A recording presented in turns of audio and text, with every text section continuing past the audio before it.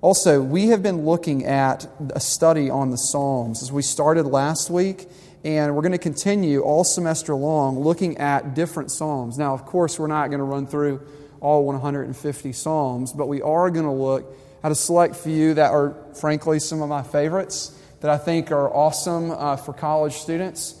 And I really think that will bless you and help you, and they will teach you. And the Psalms are probably my favorite book of the Bible, so I'm really excited about this entire series. But the series is titled Learning to Love for a reason, because it is assuming that you and me, we know how to love, in the sense, meaning we know how to love something. The problem is that we don't know how to do that well. And so, in light of that, we've got to be instructed and shaped. Our hearts are a lot more like clay, we've said, than brick. And they have to be shaped and taught how to love the right things. Now, the Psalms are great for shaping. They're like the potter's hands that mold us and teach us the right things to love. And I'm hopeful that this series, when we're done, we will have made major steps in looking what it looks like to learn, making major steps, rather, in learning how to love God. There, I got it out. So tonight, Psalm 16. You have it before you there, and we're just going to jump right in. Last week, I was saddened to hear, I might be a little bit behind the times, but I was saddened to hear that two of my favorite actresses, after 9 years of marriage, are calling it quits. I was very bummed by that. I'm married. I love being married. If you've not met my wife, Laura, you need to. So I'm just sad that they're getting divorced. You might know them. They're freaking hysterical. Amy Poehler and Will Arnett. And incredibly funny people. So I'm just sad that that's the case. But as these celebrity divorces often go, there's often a statement that goes with it, right? It's either an official statement from their PR person or from some source. And I want to read you the source for what followed in the wake of their decision to get divorced. Here it is. They drifted apart like a lot of couples do, but there's no malice in the split, nor was anyone else involved. The two still love each other very dearly, and everything is completely amicable. But the romance died, and neither one of them was happy. So something had to be done. Did you catch that last part? That part about neither one of them was happy? So at the end of the day, they were seeking to end their marriage because they wanted to be happy. Happiness is what was desired. It's not being found in the marriage, so something must be done. Now, look. Many things can be said about this, okay? We could talk about it for a long time, but my point is this. They were pursuing what was going to make them happy. And while I might disagree with them in their decisions, hear me, I get it. I get it. You know why? Because you and me, like a jillion other people, in fact, like everyone, always do what makes us happy. Listen to what one 17th century philosopher, he was a Christian, a guy named Blaise Pascal, he wrote a very famous book called The Pensées, or The Pensées, if you don't speak French, and my French is really bad, so I may have mispronounced it. Either way, listen to what he writes. All men seek happiness. This is without exception. Whatever different means they employ, they all tend to this end. The cause of some going to war and of others avoiding it is the same desire in both, attended with different views. The will never takes the least step but to this object. And this is powerful. Listen to this.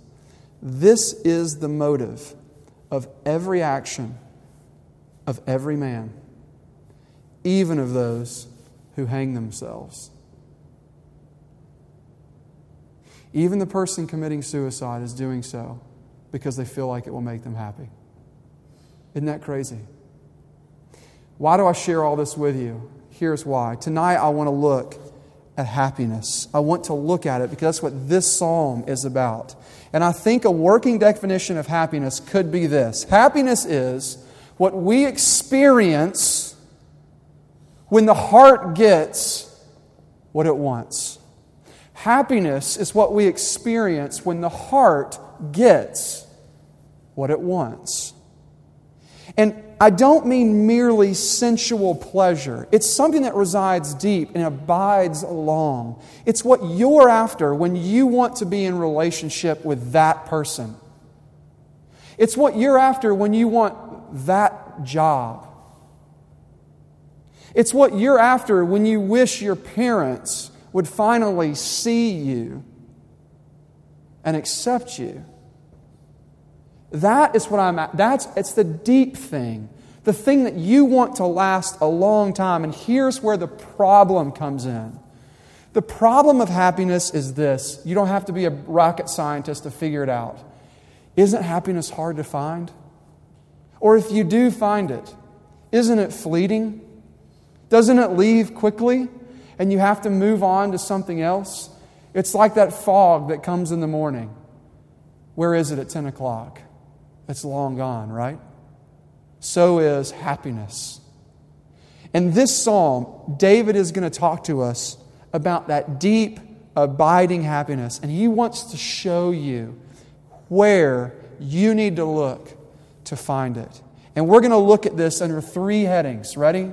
The beginning, the middle, and the end of happiness. There they are. So they're right there on your page. You can look at them with me.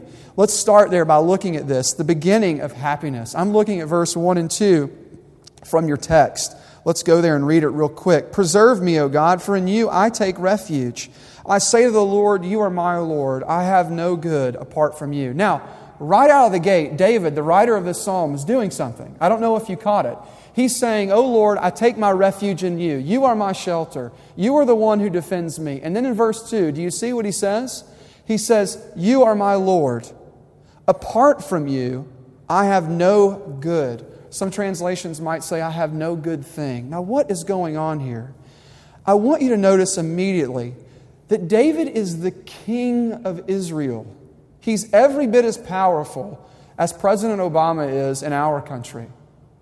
And he is crying out to Yahweh, Israel's God, and saying, you are my Lord. And do you know what that assumes immediately? Now, we don't use the language of lords that much unless you watch Downton Abbey, and then you know Lord Grantham, right? And Lady Grantham. They're the master of an estate, and everybody sits below them, and whatever they say is what goes. It's what rules. And everybody who sits underneath them, what? They sit underneath their authority. What the Lord says, they have to do. It's the Lord's will in the manner that goes. Not the footman, right? Not the valet, right? Some of you know what I'm talking about. Some of you are like, I can't believe you watched that show. You're crazy. But you get the point. What does any of this have to do with happiness? Here is what it has to do with it. I want to suggest to you that David is saying something about the beginning of happiness, where happiness actually begins. Before I punch it, I want to share a story with you. In 1942, a man named Viktor Frankl was a Jew.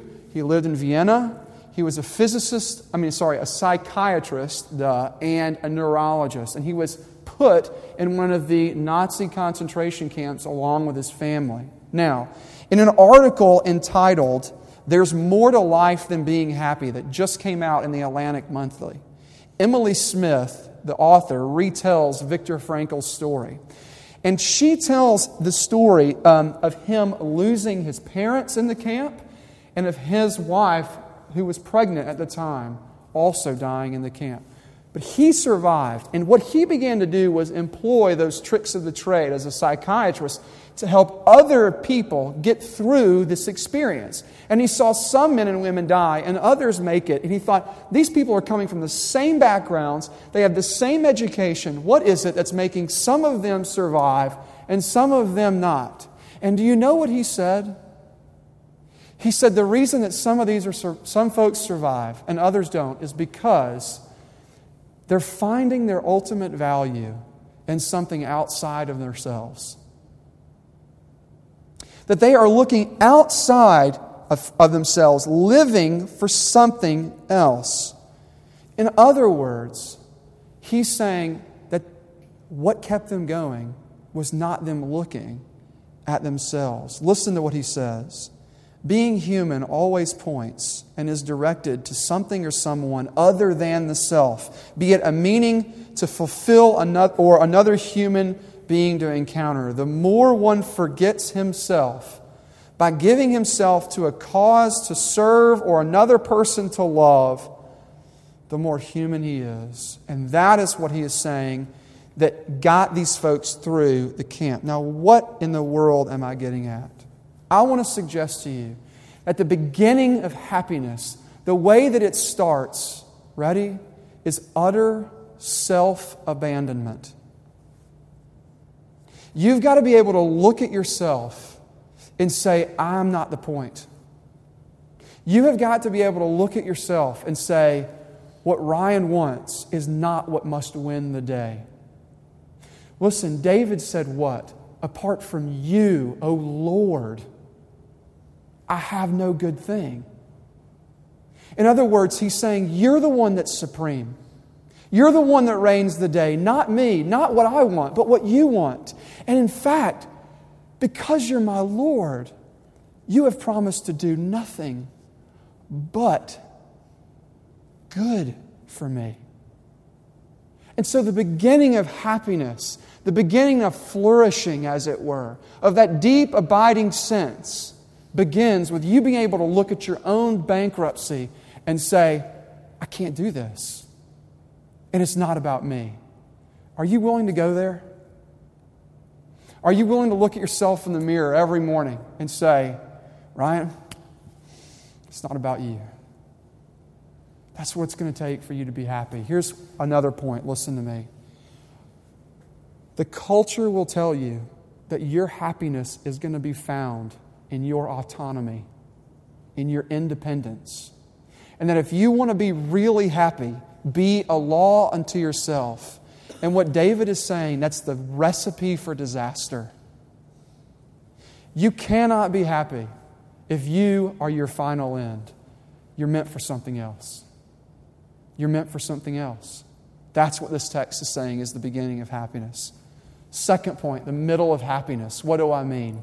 I mean this. What is the thing that makes happiness flourish? How does happiness itself grow?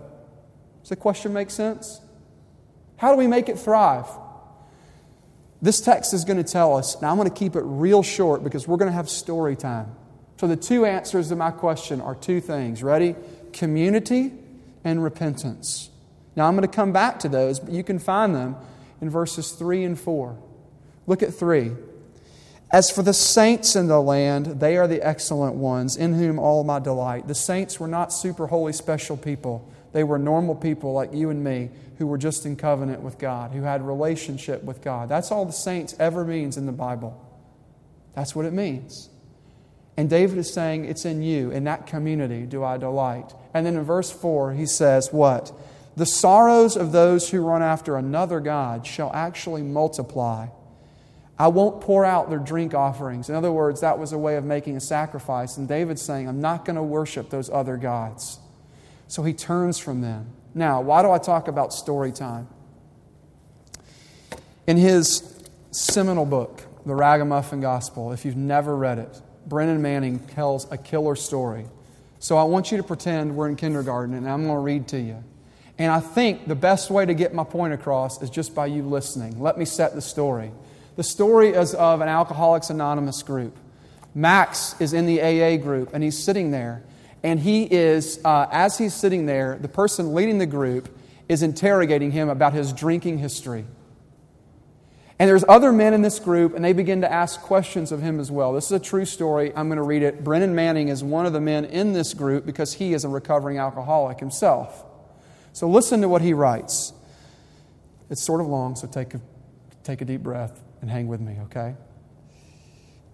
One of my indelible memories goes back to April 1975 when I was a patient at an alcoholic rehabilitation center in a small town north of Minneapolis. The setting was a large split-level recreation room on the brow of a hill overlooking an artificial lake. Our leader was a trained counselor, a skilled therapist, and senior member of the staff. His name was Sean Murphy O'Connor, though he normally announced to his arrival with the statement, "It's himself, let's get to work." Sean directed a patient named Max to sit on the, quote, hot seat in the center of the U-shaped group. A small, diminutive man, Max was a nominal Christian, married with 5 children, owner and president of his company, wealthy, affable, and gifted with remarkable poise. "How long have you been drinking like a pig, Max?" Murphy O'Connor began the interrogation. Max winced. "That's quite unfair." "Yeah, we'll see. I want to get into your drinking history. How much booze per day?" Max relit his corncob pipe. "I have 2 Marys with the men before lunch and twin Martins after the office closes at 5. Then..."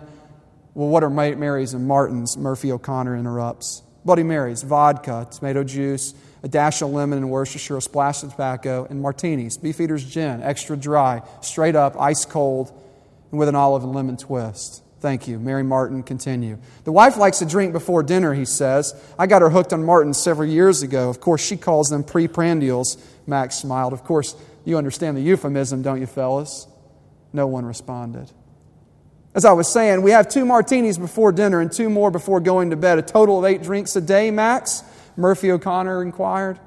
"Absolutely right. Not a drop more, not a drop less. You're a liar." Unruffled, Max replied, "I'll pretend you didn't hear that. I have a business for 22 odd years and built my reputation on veracity, not mendacity. People know my word is my bond." "Ever hide a bottle in your house?" asked Benjamin, a Navajo Indian from New Mexico. "Don't be ridiculous. I've got a bar in my living room as big as a horse's ass." "Nothing personal, Mr. O'Connor." Max felt as if he had regained control. He was smiling again. "Do you keep any booze in the garage, Max?" "Naturally. I have to replenish the stock. A man of my profession does a lot of entertaining at home." The executive swagger had returned. "How many bottles in the garage?" "I really don't know. Don't really count. Offhand, I'd say 2 cases of Smirnoff, a case of Beefeaters, a few bottles of bourbon and scotch, and a bevy of liqueurs." The interrogation continued for another 20 minutes. Max fudged and hedged. He minimized, rationalized, and justified his drinking pattern. Finally, hemmed in by relentless cross-examination, he admitted to keep a bottle of vodka in the nightstand, a bottle of gin in the suitcase for travel purposes, another in his bathroom cabinet for medicinal purposes, and 3 more at the office for entertaining clients. He squirmed occasionally, but never lost his veneer of confidence. Max grinned. "Gentlemen, I guess we've all gilded the lily once or twice in our lives." It's the way he put it, implying that only men of large means can afford the luxury of self-deprecating humor. "You're a liar," another voice murmured. "No need to get vindictive, Charlie," Max shot back. "Remember the image in John's Gospel about the speck in your brother's eye and a 2x4 in your own, and the other one in Matthew about the pot calling the kettle black." Brendan's own thoughts. I felt constrained to inform Max with the speck. In plain comparison was not in John, but in Matthew's Gospel. And the pot and the kettle was a secular proverb found in none of the Gospels, but I sensed a spirit of smugness and an air of spiritual superiority had suddenly enveloped me like a thick fog. I decided to forego and pressed on. "Give me a phone," Murphy O'Connor said. The telephone wheeled into the room. Murphy O'Connor consulted a memo pad and dialed a number, and this is where the story gets awesome. It was Max's hometown. Our receiver was rigged electronically so that the party dialed could be heard loud and clear throughout the living room on the lake. Murphy O'Connor says, "Hank Shea? Yeah, who is this? My name's Sean Murphy O'Connor. I'm a counselor in Alcohol and Drug Rehabilitation Center in the Midwest. Do you remember a guy named Max?" Pause. "Good. With his family's permission, I'm researching his drinking history. You tend bar in that tavern every afternoon, so I'm wondering if you could tell me approximately how much Max drinks each day." "Oh, I know Max well, but are you sure you have permission to question me? I have a signed affidavit." "Shoot. He's a hell of a guy. I really like him. He drops $30 in here every afternoon. Max has his standard 6 martinis, buys a few drinks, and always leaves me a fin. Good man." Max leapt to his feet, raising his right hand defiantly. He unleashed a stream of profanity worthy of a stevedore. He attacked Murphy O'Connor's ancestry, impugned Charlie's legitimacy, and the whole unit's integrity. He clawed at the sofa and spat on the rug. And then he regained his composure, and the interrogation continued. Have you ever been unkind to one of your kids? Fred asked. Glad you brought that up, Fred. I have a fantastic rapport with my 4 boys. Last Thanksgiving, I took them on a fishing expedition to the Rockies. 4 days of roughing it in the wilderness. A great time. 2 of my sons graduated from Harvard, And Max Jr. is in his 3rd year. That's not what I asked you. At least once in his life, every father has been unkind to one of his kids. I'm 62-year-old, and I can vouch for it. Now give us one specific example. A long pause. Finally. Well, I was a little thoughtless with my 9-year-old daughter last Christmas Eve. What happened? I don't remember. I just get this heavy feeling whenever I think about it. Where did it happen? What were the circumstances? Now, wait 1 minute, Max's voice rose in anger. I told you I don't remember. I just can't shake this bad feeling. Unobtrusively, Murphy O'Connor dialed Max's hometown once more and spoke with his wife. Sean Murphy O'Connor calling, ma'am. We're in the middle of group therapy session, and your husband just told us that he was unkind to your daughter last Christmas. Can you give me more details, please? A soft voice filled the room. Yes, I can tell you the whole thing. It seems like just yesterday it happened. Our daughter Debbie wanted a pair of earth shoes for a Christmas present. On the afternoon of December 24th, my husband drove her downtown, gave her $60, and told her to buy the best pair of shoes in the store. That's exactly what she did. When she climbed back into the pickup truck her father was driving, she kissed him on the cheek and told him he was the best daddy in the whole world. Max was preening himself like a peacock and decided to celebrate on the way home. He stopped at the Cork and Bottle, that's a tavern a few miles away from our house, and told Debbie he would be right out. It was a clear and extremely cold day, about 12 degrees above zero, so Max left the motor running and locked both the doors from the outside so no one could get in. It was a little after 3 in the afternoon and silence. Yes? The sound of heavy breathing crossed the recreation room. Her voice grew faint. She was crying. My husband met some of his old Army buddies in the tavern. Swept up in euphoria over the reunion, he lost track of time, purpose, and everything else. He came out of the Cork and Bottle at midnight. He was drunk. The motor had stopped running, and the car windows were frozen shut. Debbie was badly frostbitten on both ears and on her fingers. When we got to the hospital, the doctors had to operate. They amputated her thumb and forefinger on her right hand, and she'll be deaf for the rest of her life. Max appeared to be having a coronary. He struggled his feet making jerky, uncoordinated movements. His glasses flew to the right, his pipe to the left. He collapsed on all fours and sobbed hysterically. Murphy O'Connor stood up and said softly, "Let's split." 24 recovering alcoholics and addicts climbed up the eight-step stairwell. We turned left, gathered along the railing on the upper split level, and looked down. No man will ever forget what he saw that day. Max was still in the doggy position. He had sobs that had soared to shrieks. Murphy O'Connor approached him, pressed his foot against Max's ribcage, and pushed, and Max rolled over on his back. "You unspeakable slime," Murphy O'Connor roared. "There's the door on your right and the window on your left. Take whichever is fastest. Get out of here before I throw up. I'm not running a rehab for liars." And then here comes the redemption. The philosophy of tough love is based on the conviction that no effective recovery can ever be initiated until a man admits that he is powerless over alcohol and that his life has become unmanageable. You want to know how to make your happiness flourish? God may just take you to the end of your rope, to where you've got nothing left to hang on to.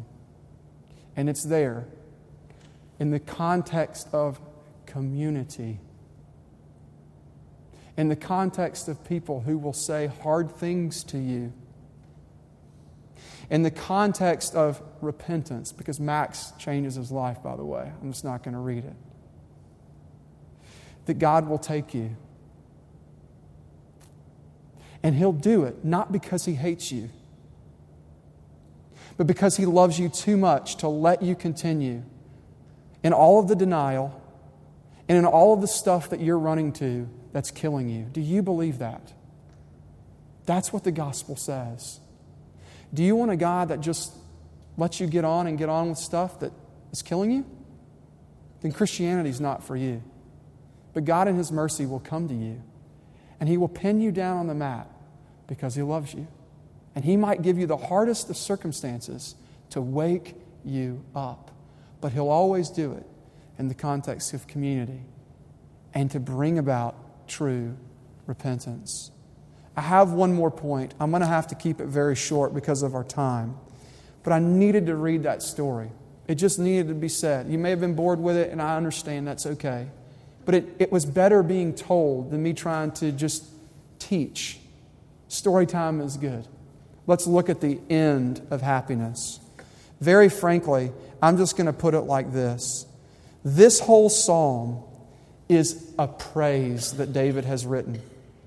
It is something that he is writing as praise. Look with me at verse 7. Do you see it there? He says this: I bless the Lord who gives me counsel. In the night also my heart instructs me. I have set the Lord before me. Then verse 9, therefore my heart is glad. Here is what David is getting at. He is saying that whatever you delight in, whatever your heart loves, the love itself is capped off. It is finished. It is complete when you praise that thing. Now think about it like this. My wife Laura asked me last night if I would watch Parenthood. It's her favorite show. And yes, I like it. But week in, week out, at about, what time does it end? 10 o'clock? At about 10 o'clock. That's the best show ever. That show is so good. That's what she says. You got to see it. Now, what is she doing in that moment? She's praising Parenthood, isn't she? She's praising it as a wonderful piece of art, as a great show with great stories and great characters. And she's saying, you got to watch this because it's so good. Her delight in the thing is capped off when it's praised. And David is saying right here the same thing. That when you delight in something, you're always going to praise it. Now, here's where we have to go deeper, and this is where we'll finish. I've said all night long that happiness is the experience that we have when our heart gets what it wants.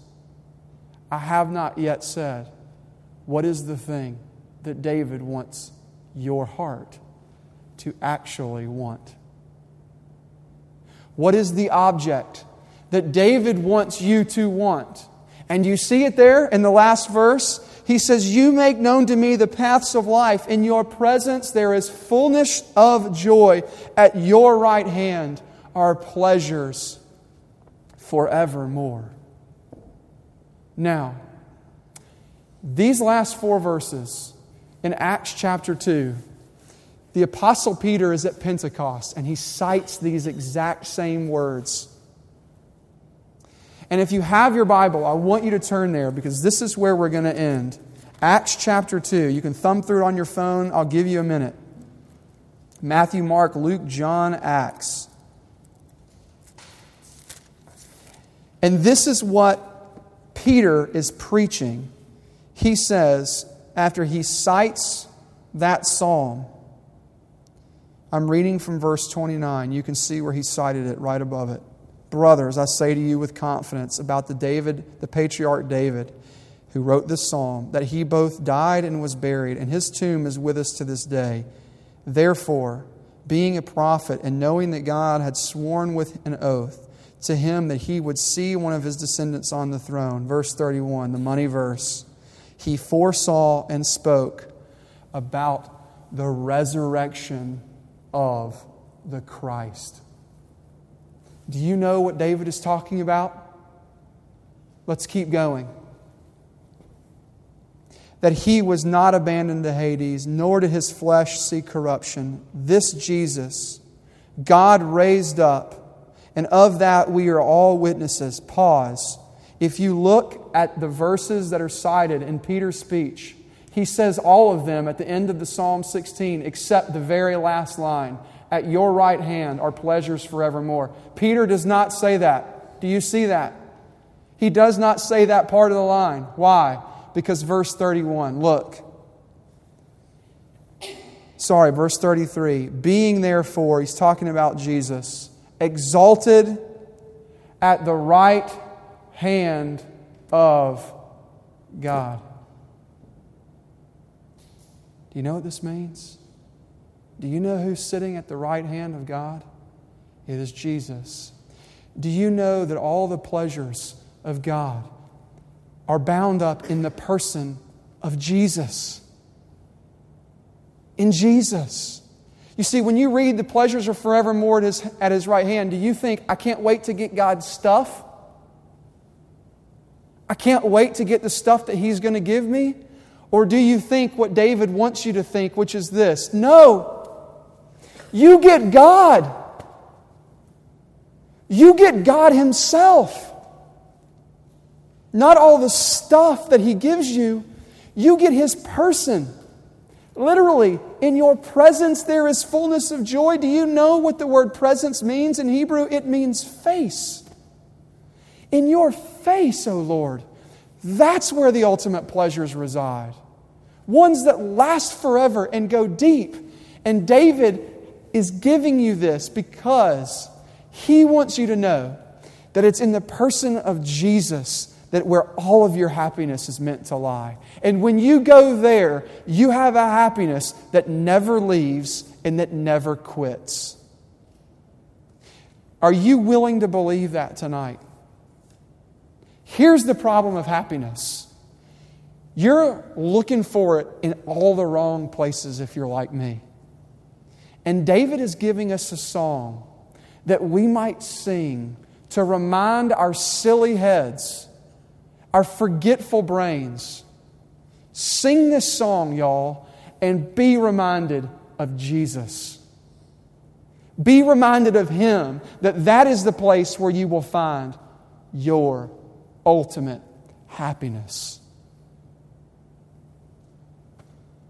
That's stunning to me because it's on offer to every one of you. It is. Y'all know what David did. He banged some other dude's wife and then killed him. Are you worse than that? Are you? Then Jesus is for you. Won't you come to Him? Won't you love Him? Won't you see Him as beautiful? That's my hope for you tonight. Let's pray.